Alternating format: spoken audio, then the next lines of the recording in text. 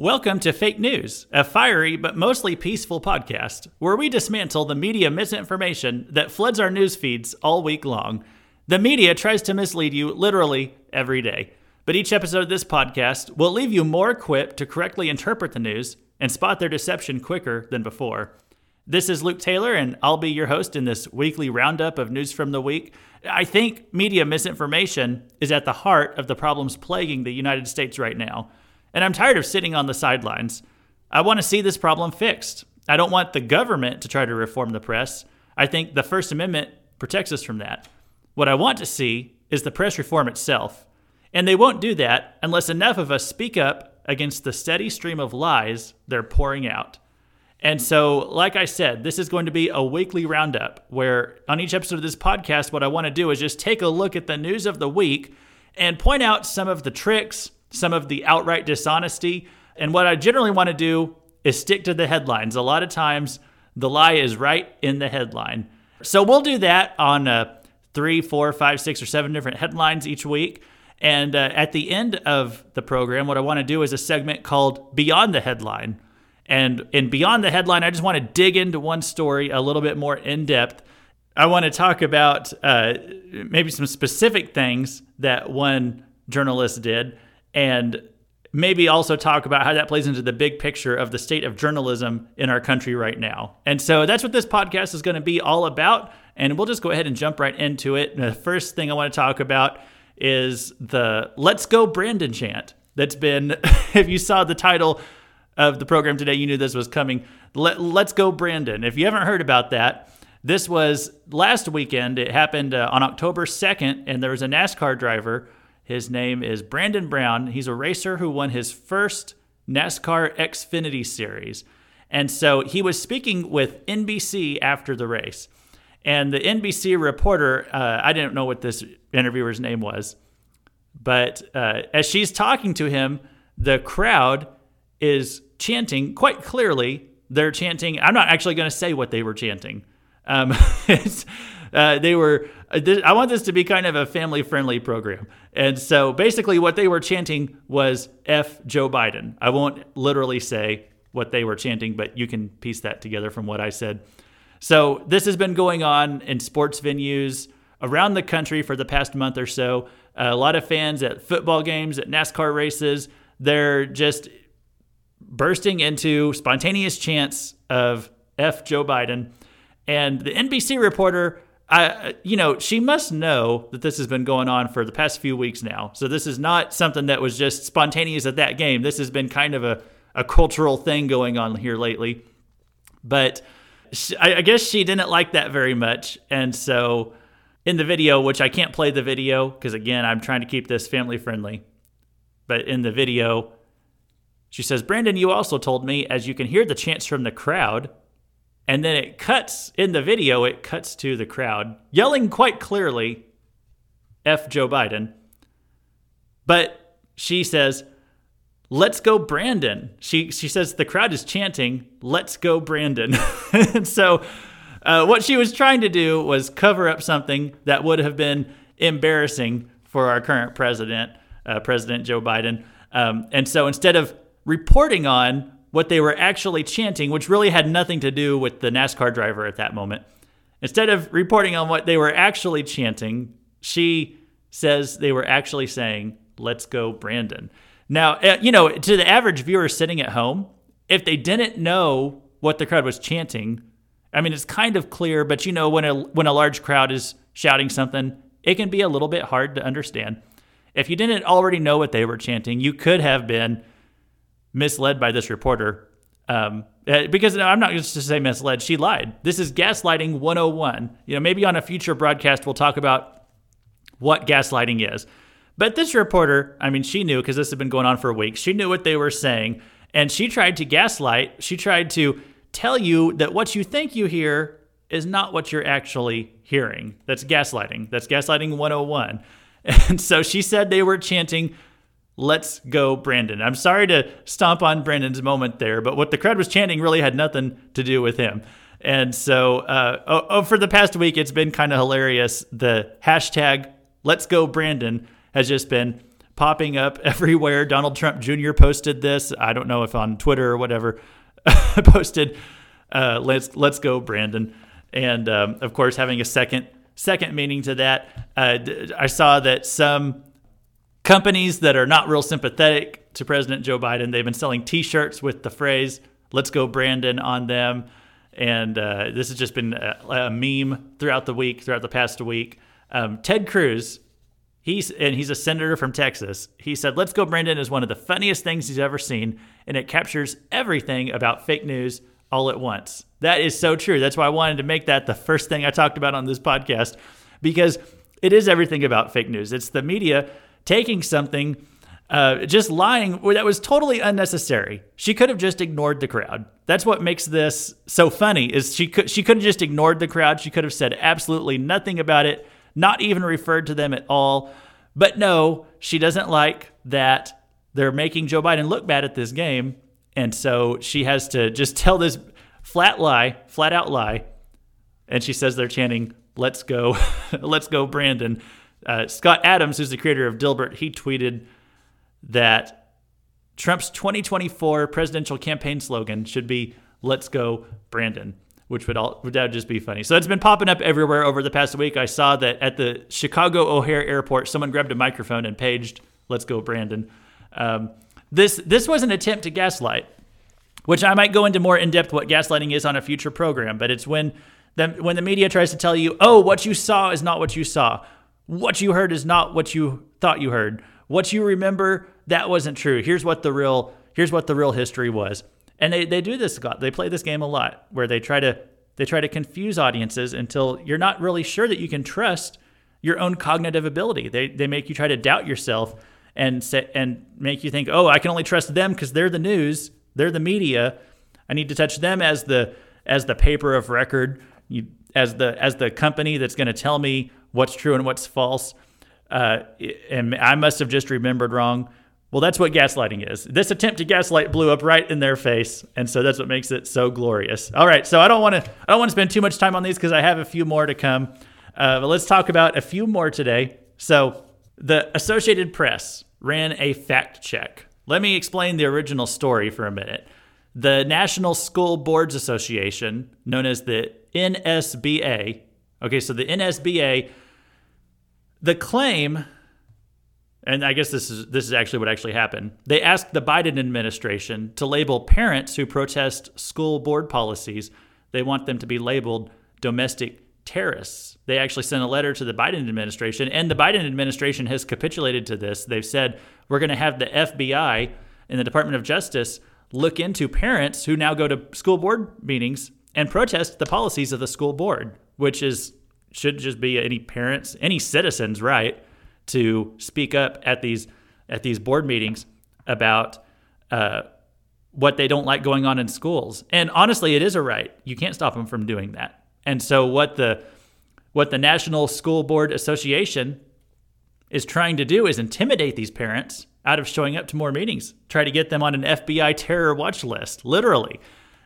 And so the Associated Press has ran a fact check on this claim that the NSBA is asking the Biden administration to label parents who go to these school board meetings, to label them as domestic terrorists. And the Associated Press did a fact check on this, and it says, AP's assessment, false.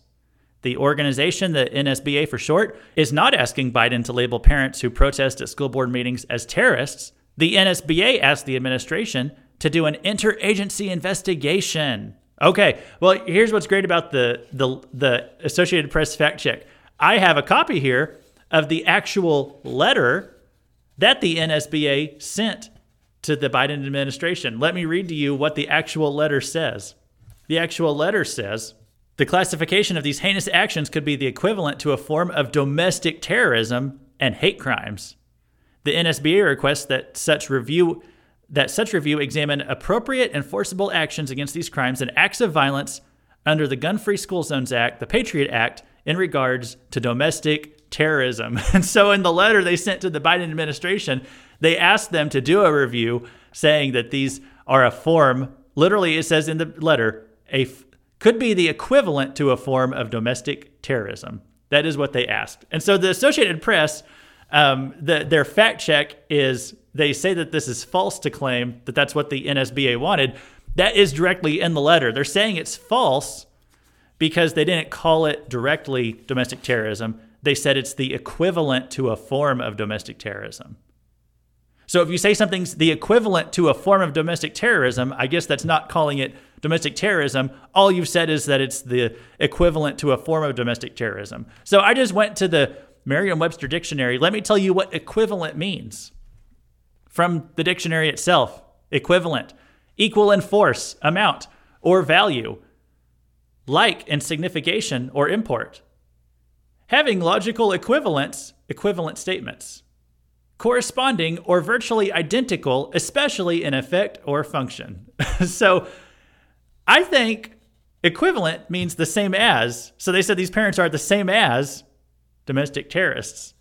That was literally reading right from the letter from the NSBA. So the Associated Press fact check, I don't even know. There's not even a word for it. When you do a fact check and the fact check is just telling you the exact opposite of the truth, we need to come up with some kind of word for that, because that's what a lot of these fact-checking organizations do. That's what this Associated Press fact check did. All right, so that was number 2, and just a lie from the Associated Press. Here's a third one, and this is from a news, I don't know if you call it, I don't think it's a magazine, but it's an online publication called Jezebel. Now, I don't want to pick on Jezebel too much because they are openly biased, unlike the Associated Press or NBC or a lot of other mainstream sources. Jezebel is actually openly biased. So they wear their bias right there on their sleeve. They let you know, hey, we're a left-leaning news organization. I don't even think they call themselves a news organization. All I've ever seen from them is opinion pieces. But they are openly, they're honest about where they lean. And so I can respect that at least they're out in the open about it. But I want to tell you about one of their news articles this week. And this was in response to a senator, I believe she's from Arizona, Kyrsten Sinema, and she was chased into a bathroom by a few of her constituents. She was chased into a bathroom. She was trying to use the restroom, and they followed her in there. They were recording her. They were harassing her about she doesn't want to vote for some, I think it was to raise the debt ceiling or for some infrastructure bill that's being argued about right now in the Senate. And she didn't want to vote for it yet. She didn't think it was ready yet. She wanted some more work done on it, some changes made to it. So anyway, some of these voters chased her into a and actually not all of them were voters. One of them was an illegal alien, they said. They chased her into a restroom and were recording her and just harassing her while she was trying to go to the bathroom. I'm pretty sure that's breaking a law somewhere, even if she is a senator. I don't think you can do that. So anyway, here is what Jezebel reported in response to that. This is an opinion piece. And again, it's okay to, if you're open about your bias, I don't care that you write opinion pieces with bias right in the headline. But here's what the headline says right now. If you went to the website right now, here's what it would say. Absolutely confront Kyrsten Sinema outside of her bathroom stall. Okay? That's what it would say if you went right now, whenever I printed this off, which was yesterday, October 8th. They said, absolutely confront Kyrsten Sinema outside her bathroom stall. Okay. That was not the original headline. Here was the original. And this was from earlier in the week. Absolutely bully Kyrsten Sinema outside of her bathroom stall. So they changed it. Originally, they said, absolutely bully this sitting United States senator, absolutely bully Kyrsten Sinema outside of her bathroom stall. So here's what I found funny about this. I like that, I guess you call it saying the quiet part out loud. They originally reported that we should bully this senator until she does what they want. And then I guess they realized, after they had already posted it, then they realized, we're not supposed to bully people. Like, bullying is what we tell people not to do. It's what we teach our kids not to do. We try to tell them not to bully. The bullying is what the bad guys do. So they must have had this click in their head after they had already posted it. Looked like they posted it October the 4th. So Anyway, they went in and changed that sometime after that. They changed the word bully to confront. But you know what? We caught them. Actually, in the URL, you can't change the URL after you've posted it. So the URL still says bully, even though they changed the headline word to confront, which is a little bit tamer and sounds a little bit nicer. But their intention with the word confront, though, obviously, is to bully people. So here's what I like about this. They accidentally told the truth, as in they accidentally said what they really thought. They said what they really wanted, which was bully, and then they went back and changed it later because they realized, oh, that sounds bad. That makes us sound like the bad guys. But they accidentally at first said what they really meant. They accidentally told the truth. And that's what I find so hilarious about it. The media lies so much that if they accidentally tell the truth, they must immediately issue a correction, and go back in and fix it and make it sound a little bit nicer.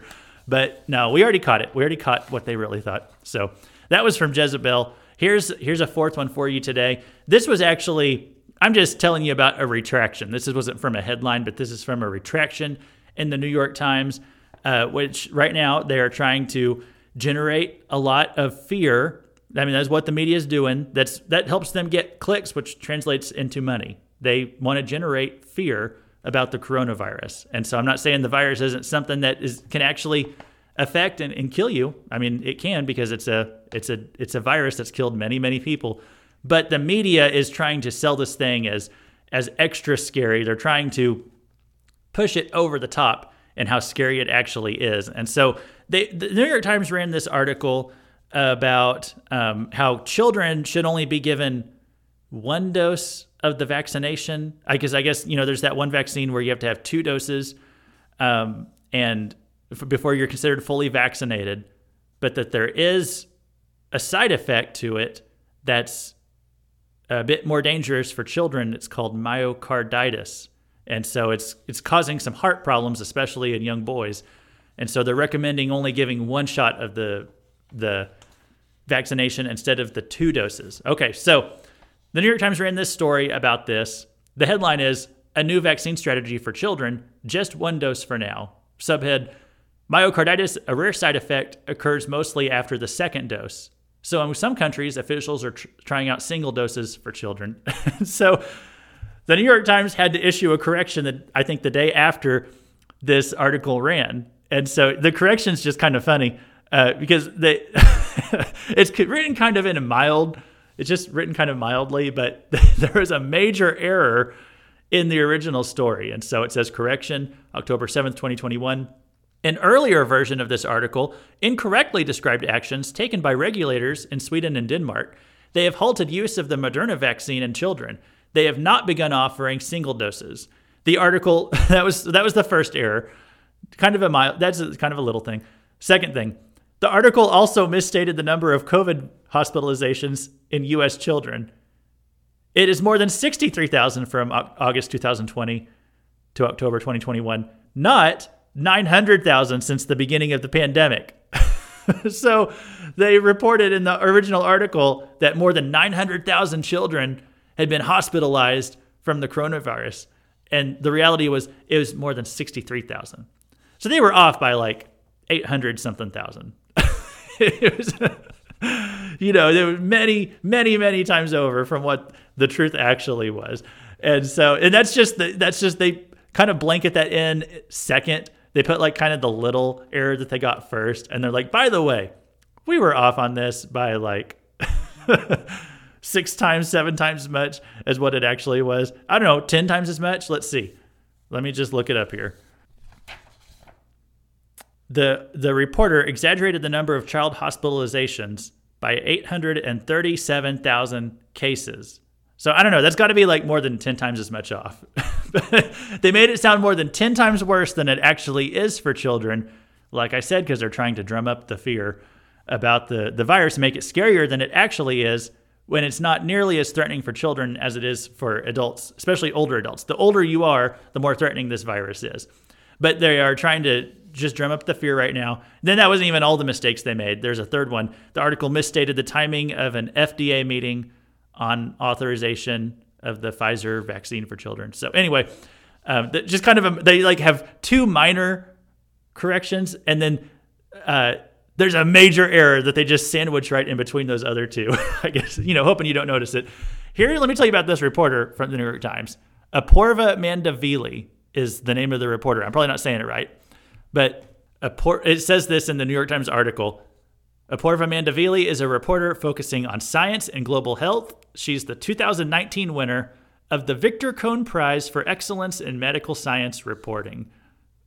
So she's won an award for her medical science reporting. I hope they put an expiration date on that, because clearly it no longer applies. And this same reporter, she's gone off the deep end lots of times. On Yahoo News, here's what they said about the reporter. Mandavili has been a controversial figure at the Times for her ideologically colored pandemic coverage. She's covered the pandemic in an ideological way. Here's what she tweeted. Someday we will stop talking about the lab leak theory. Okay, so this was about the idea that the coronavirus was not created in a wet market by some genetic accident, but that this was actually manufactured inside a lab in Wuhan, China, and that it escaped from the lab somehow, and that's how it got out into the world. And so she says, someday we'll stop talking about the lab leak theory and maybe even admit its racist roots, but alas, that day is not today. So she tweeted that a while back, this was something I knew about from the coronavirus pandemic early on. From the first or second month, I remember hearing about they had a lab in Wuhan, China, and that's where they think that the virus could have escaped from. But this reporter says that is racist to think that. Well, the narrative, last year was that it was racist to say it was from a lab. This year, there's actually been quite a bit of evidence come out that, yes, this virus probably escaped from the lab, that it wasn't just some genetic accident in a wet market. And so she was corrected on this, that the lab leak theory actually has some reasonable support for it. It always did, but she was informed that, there's actually a lot of evidence that this really was the case, the lab leak theory. And she tweeted back, doesn't make the roots any less racist or the theory any more convincing. So even if it's true, it's still racist. That's what she wants you to know. Listen, if the New York Times wanted any credibility with you, they would fire a reporter who said things like this. I mean, she calls honest reporting. She's just said the truth is racist. Even if it's true, it's racist because, she wants to brand it racist. If the New York Times wanted any credibility with you, the American citizen, the person listening right now, if they wanted credibility with you, they would fire her. But the New York Times does not want any credibility with you, so they will continue to work with her. They don't care about credibility with you. That's why we got to call them out. That's why we got to shine a spotlight on this stuff. All right, here's one more headline for you, and then we're going to go into beyond the headline with something. But let me give you one more headline. This is from, again, the New York Times, who already has no credibility here, we know. But they say they're reporting that segregation is still in full force, I guess, in New York City. The headline on this article, de Blasio to phase out New York City Gifted and Talented program. That's the headline. Subhead, the mayor unveiled a plan to replace the highly selective program, which has become a glaring symbol of segregation in New York City public schools for incoming students. So they have this math program. It's a gifted student program. If you test really well at math, if you're doing really good at math, they'll send you into this, like what they do with a lot of different subjects in school. They'll put you in this special gifted and talented program. And the subhead announces that this program is segregation. I guess here's what is going on with this program. According to some facts I saw reported somewhere else in National Review, they report that 36% of the students in the gifted program are white, 43% are Asian. So the vast majority of the students are white or Asian. Most of them are Asian, 43%. And then whites have the second highest amount, which is 36%. And so I guess the rest is, other races. And so this was being reported in the New York Times as segregation. So because the vast majority of the students in the gifted and talented program are white or Asian. So a couple things about this. One, segregation has been illegal since the 1960s. Just FYI, segregation's been illegal in the United States. We had a civil rights movement in the 1960s. You should read about it. Probably if you go back to a New York Times article from the 1960s, it'll tell you about it. that we had a civil rights movement and segregation's been totally done away with in this country. It's illegal to segregate classes on the basis of race. Is that actually what this program is doing? No, it does not segregate at all on the basis of race. It has white and Asian students. It has students probably of every color of kids who live in New York City to some degree, but I guess because 43% are Asian and then 30-something% are white, there's a much smaller percentage of other races being represented in these classes. I tell you what, it says it pretty clearly. It's on the basis of your merits. It's on the basis of how good you are in math. They don't put you in this gifted and talented program on the basis of your skin color. That would be illegal. So why does this article say it's segregation right there in the subhead? The subhead is the secondary headline. A lot of times you see the big headline on an article to kind of grab your attention, and then they have a smaller headline before you actually get into the article itself. That's the subhead. In the subhead, they call this segregation. Let me read it again. A glaring symbol of segregation.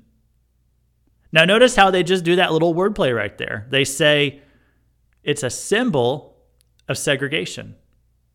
They want you to hear that word segregation and think, oh my goodness, this country's so racist. We still have segregation going on in our public schools. Look at it right there in New York City. How can they report something so abundantly false? They just say it's a symbol of segregation. That means in some people's heads, it's segregation. Okay, and some people's who see everything through a prism of race and are ready to call everything racism at the drop of a hat, they see it as segregation. Okay, but it's literally not segregation. It's imagined as segregation in some people's heads. That's why they call it a symbol of segregation. So it's just another, the New York Times, totally trash. That's where all these articles are going. As soon as I'm done recording here, they're all going in the trash because there's nothing worth saving in all of these lies that they report. Okay, now let's do something I'm going to call Beyond the Headline. In Beyond the Headline, what we do is we're going to dig in to one important news article from this week, and I want to just go a little bit more in depth on how it's reported and talk a little bit more specifically, not just looking at the headlines, but going specifically into the article to discuss what it's actually saying to us. And so perhaps you've seen a lot of news this week about Facebook. Someone stood up and submitted some documents to some government agency saying that Facebook has all these problems going on, and she's calling herself the whistleblower, and she's saying, I'm blowing the whistle on all these terrible things going on over at Facebook. And I'll tell you what some of those supposedly terrible things are here in just a second. But this has been something that's really big in the news this week. This is playing very well into the Democrats' agenda. They would like to control, they'd like to regulate what's allowed on Facebook. They want to force Facebook to trim out what they call dishonest or misleading information. What they really want to do is trim down Facebook's ability to share conservative or Republican content. And so they're really trying to phase a lot of that out. They're trying to get their claws into Facebook through government regulation. They're trying to take control of social media and say, oh no, you have to block out harmful misinformation, and then they'll just block out stuff that makes Democrats look bad, or they'll try to block out stuff that goes against Democrat narratives or helps Republican causes or conservative values. So that's really what their long-term goal is. The way that they're trying to do that is by ginning up a bunch of public mistrust of Facebook. And so that's why they're really showcasing this Facebook whistleblower and making a big deal about this. And I'll say this too. There's a lot of conservatives who don't like Facebook or don't like Mark Zuckerberg that have a lot of mistrust about social media companies because they're so powerful and can do so much to influence American thought and future elections and all that kind of stuff too. So there's already also a lot of animosity coming from conservatives as well. Here's the problem though. What Democrats want to do with social media and what conservatives, Republicans would want to do with social media, two very different things. Conservatives or Republicans would like to see social media regulated in the sense that they would like to stop social media from suppressing people on the basis of views or opinions. They want everyone to be able to have their freedom of speech, even in the realm of these social media platforms. The Democrats have a different agenda. They don't want everyone to have free speech. They want to regulate the platforms so that only certain people have free speech and that other certain people don't have free speech on these platforms. And so there is animosity against social media among Republicans and Democrats, but for very different reasons. And so this can be really dangerous if the media is successful in ginning up a lot of hatred of social media right now, because right now the Democrats control a lot of the stuff in the government. And so whatever they would try to enact right now, as far as regulation of social media companies, all that regulation right now would benefit the more liberal or Democrat side because they have the control over the government right now. And so that's part of why the media here is working with them to gin up some of this animosity toward Facebook. And so here's an article from Gizmodo, and this is it's another. I don't think they've got a magazine component, or at least they don't anymore. But I don't know that for sure. They are a company that reports on media, technology, science. Gizmodo is the name. They're in their masthead that says "We come from the future," and so they like to report on what's going on in the field of technology. And they've reported on this Facebook whistleblower story. Here's the headline: 9 horrifying facts from the Facebook whistleblower's new 60 Minutes interview. Subhead: you knew Facebook was making the world crappier. I'm changing it a little, but it's so much worse than you realized. Okay, so let me go through a little bit of this article. And I'm not going to go through all 9. I don't want this to take forever, but I just want to show you some of the linguistic tricks. And it says in the headline, 9 horrifying facts from the Facebook whistleblower. I mean, here's what they want you to think when they put that in the headline. They want you to think, oh my goodness, there's 9 horrifying things. Even if you don't read the article, you're like, wow, 9? And maybe some of those are a bit exaggerated, but there must be 2 or 3 pretty bad ones in there. Okay, well, let's look at it and see if that's really the case. So number 1 in this Gizmodo article, according to the whistleblower, she did an interview with 60 Minutes. Gizmodo is reporting on it. According to the whistleblower, number 1, Facebook's algorithm intentionally shows users things to make them angry. Haugen explained, the whistleblower's name is like Christina Haugen. She explained to 60 Minutes how Facebook's algorithm chooses content that's likely to make users angry because that causes the most engagement. And user engagement is what Facebook turns into ad dollars. Its own research is showing that content that is hateful, that is divisive, that is polarizing, is easier to inspire people to anger than it is to other emotions. Facebook realized if they change the algorithm to be safer, people will spend less time on the site, they'll click less ads, they'll make less money. Okay, so that is how she frames it. Now notice, she is framing it in this certain way. The media is just copying what she said in her framework. They're not analyzing what she said to tell you, like, is she skewing things a little bit? Is she being totally fair in the way she's presenting this information? No, they're just re-reporting what she said originally, as if that's the fact. As if the media's job is to just quote other people and say, and that's the way it is, and not double check on this. So that's one way to frame it. She frames this that Facebook has an algorithm that shows users things to make them angry because that's what causes them to click on the content or engage with the content more. Okay, let's just re-examine that for a second from a different angle. According to the Haugen herself, this is what people want to see. They want to see this content that makes them mad, that makes them angry. Like, this is what they want to click on. Okay, so Facebook is not making them want to be angry. They're already coming with a desire, to find things that, or when they see something that makes them angry, they're more likely to jump on that and click on that article or like it or whatever. They're more likely to engage in that. That is more of a society problem. That's a human nature problem. I agree that is a problem. We shouldn't always want to just jump on stuff to make us mad all the time. Sure, I agree with that. But that's not a Facebook problem specifically. I mean, that's a human nature issue right there. That's a sin nature issue. It would be nice if maybe Facebook tried to extend some friction against the human nature tendency to want to engage more with content that angers us. If it'd be nice if Facebook tried to work against that. Okay, that would be nice. Sure. Does that mean that they're obligated to do that? And, to lose money but like to not earn as much money as they could otherwise by cutting against this kind of basic human desire to engage with that kind of content. I don't know that they're obligated to more than any other company. You know, like Dairy Queen. Could Dairy Queen help society by not selling as many Blizzards? You know, I think that that could probably help society a bit. Is Dairy Queen obligated to in some special sense in a way that, you know, that we would put it like a standard on them that we wouldn't put on everyone else? You know, I don't think so.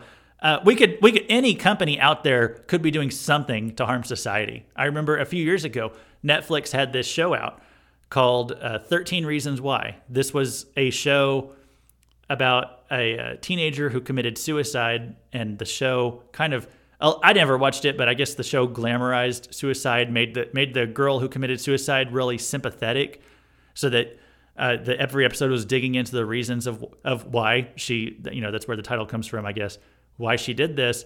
And I remember after that happened, there was actually a spike in suicides after that show came out, you know, for like as it was in the news for a little bit after it came out.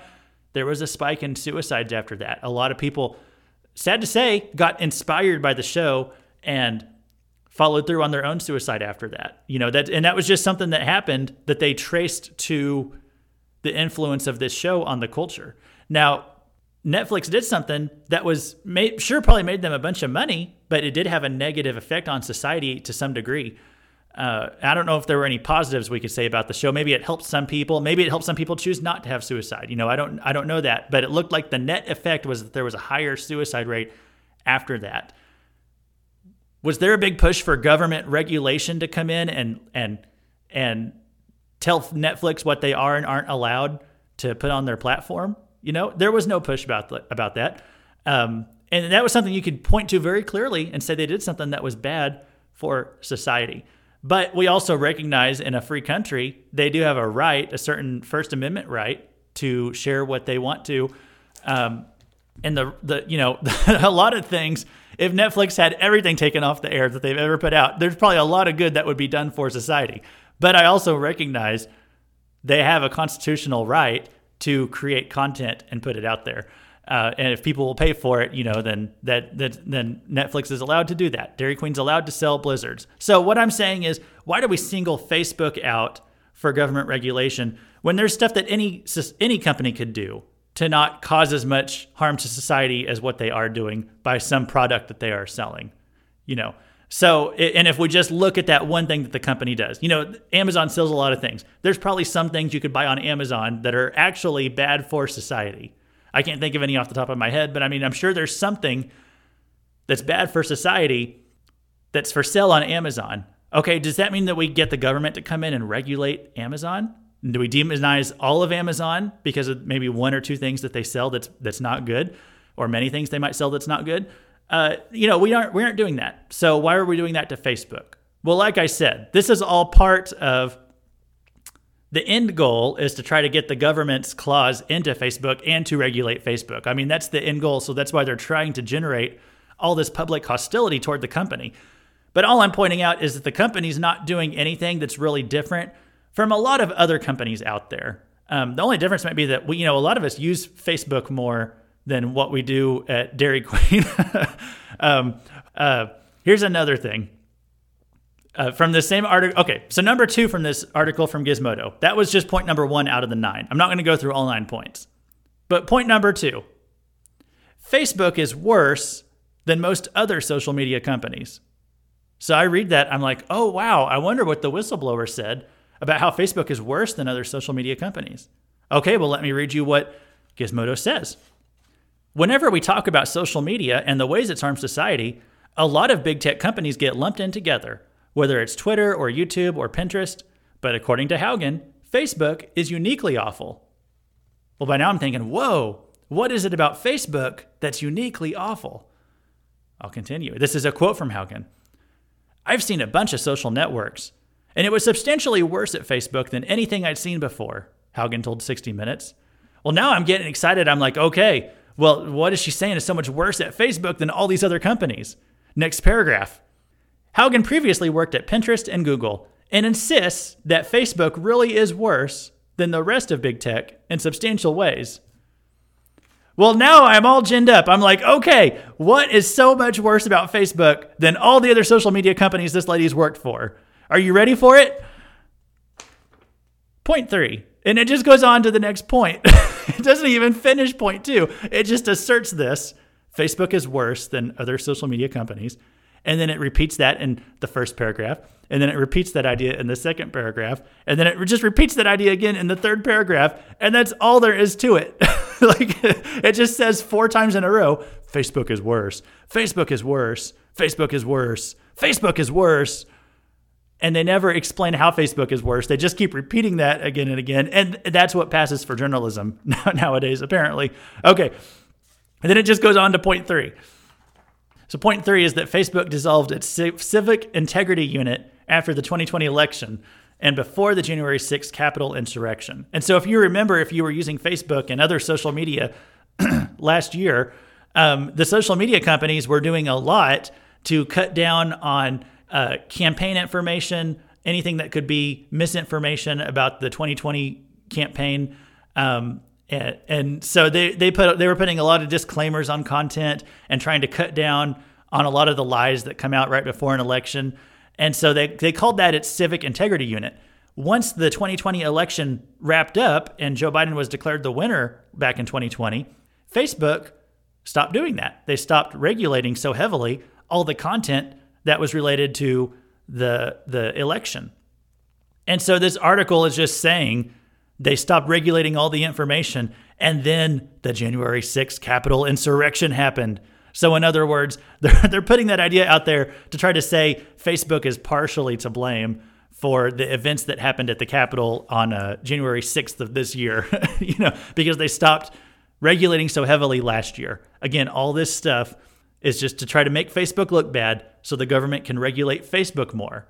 They want the government wants Facebook to really cut down on anything that could be conservative, Republican content that they say is going to lead to things like the Capitol insurrection. They say that's Facebook's fault. All right, and then let me just point out the fourth point they have here. This is the last one I'll look at today.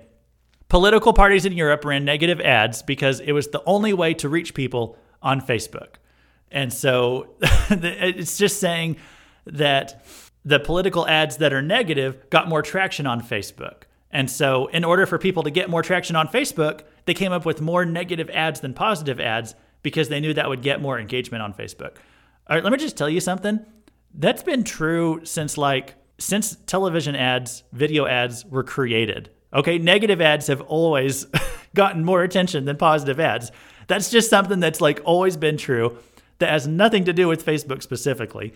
That's been true on television. That's why they run negative ads. If positive ads got more attention, they would just only run positive ads. They run negative ads because they know that's going to catch people's eyes more than a positive ad is going to. That's why they run so many negative ads. And so anyway, this is just junk reporting. It's just repeating what the whistleblower says and not even thinking about this, running it through a filter in your brain before you put it to print and being like, well, is that really a good point? Does that really make sense? Is that actually something innovative and a new idea about Facebook? Or is that just kind of meaningless drivel? All 9 points in this article are meaningless drivel. I hope I don't have to go through any more to prove that to you. I'm just going to stop at 4 because I think it's time to wrap up this podcast. It really is. So I'm really excited to start this show here on iTunes. I'll try to get it on all the major platforms where podcasts are available. But I'm really excited to start this show. I think what I would say, the main idea for this week, besides all the Facebook stuff we just talked about, the main idea for this week, what I really wanted to, I would just say something that ties all this together is that a lot of news companies want to work hand in hand with the Democrats and cover up anything that could make the Democrat agenda look bad. And so that's why this NBC reporter, when the crowd is shouting negative stuff about Joe Biden, who's the Democratic president right now, that's why she tries to say, oh, they're actually telling you, let's go Brandon. The reason they do that is because they want to cover it for the Democrats. The Associated Press did a fact check where they said, oh, well, the NBSA, whatever that board was, they didn't really call American citizens domestic terrorists because they speak at school board meetings. Yeah, that's actually exactly what they did. The AP was trying to cover up what they said, but it was exactly true. When they did the COVID misinformation in the New York Times saying that 900,000 children had been hospitalized by COVID, and they had to go back and do that embarrassing retraction a few days later because it was just a flat out lie, complete over-exaggeration by like 10 times as much. But they're trying to cover for the Democrat agenda. The Democrats want to enforce more of the vaccine mandates and the school mandates and all that stuff. So they do all this stuff. And here's why I say the media is left-leaning. Even when they print retractions and try to go back, here's why I say they're left-leaning. Because they make all their mistakes in one direction. They never make a mistake in a direction that would benefit conservatives or Republicans or Christians or people perceived to be on the right. They never make mistakes that make them look better. I've never seen a retraction in the New York Times where they said, that we printed some article that accidentally made Joe Biden look bad, and here's the truth. It's actually a lot better for him than what we printed. They never do that. They never come in and say, we accidentally printed this article that made a Democrat look bad, and now we have to do a retraction. It's never that way. They never print something that helps a Republican and then retract it later and like, oops, we accidentally printed something that helped a Republican. They don't do that. So all the mistakes always fall in the same direction. They never fall in the other direction. And even when they print a retraction, I don't give them much credit for that because a lot of people never see the retraction. They print the mistake in bold print on page 1, and then the retraction is buried on page 37 where no one's ever going to see it. And a lot of people are only ever going to see what came out on day 1 or see what was on page 1, and they're never going to see the retraction later. They don't print the retractions on the front page. And so right now, honestly, journalism is dead. But if we hold them accountable, shine a spotlight on their dishonesty, maybe we can revive it. And that's what this podcast seeks to do. I'll be back next week, and we'll be looking at a few different news articles. And hopefully by then I have a theme song. I'll try to get a theme song. I literally just came up with the idea for this podcast like Wednesday. Okay, so like 3 days ago.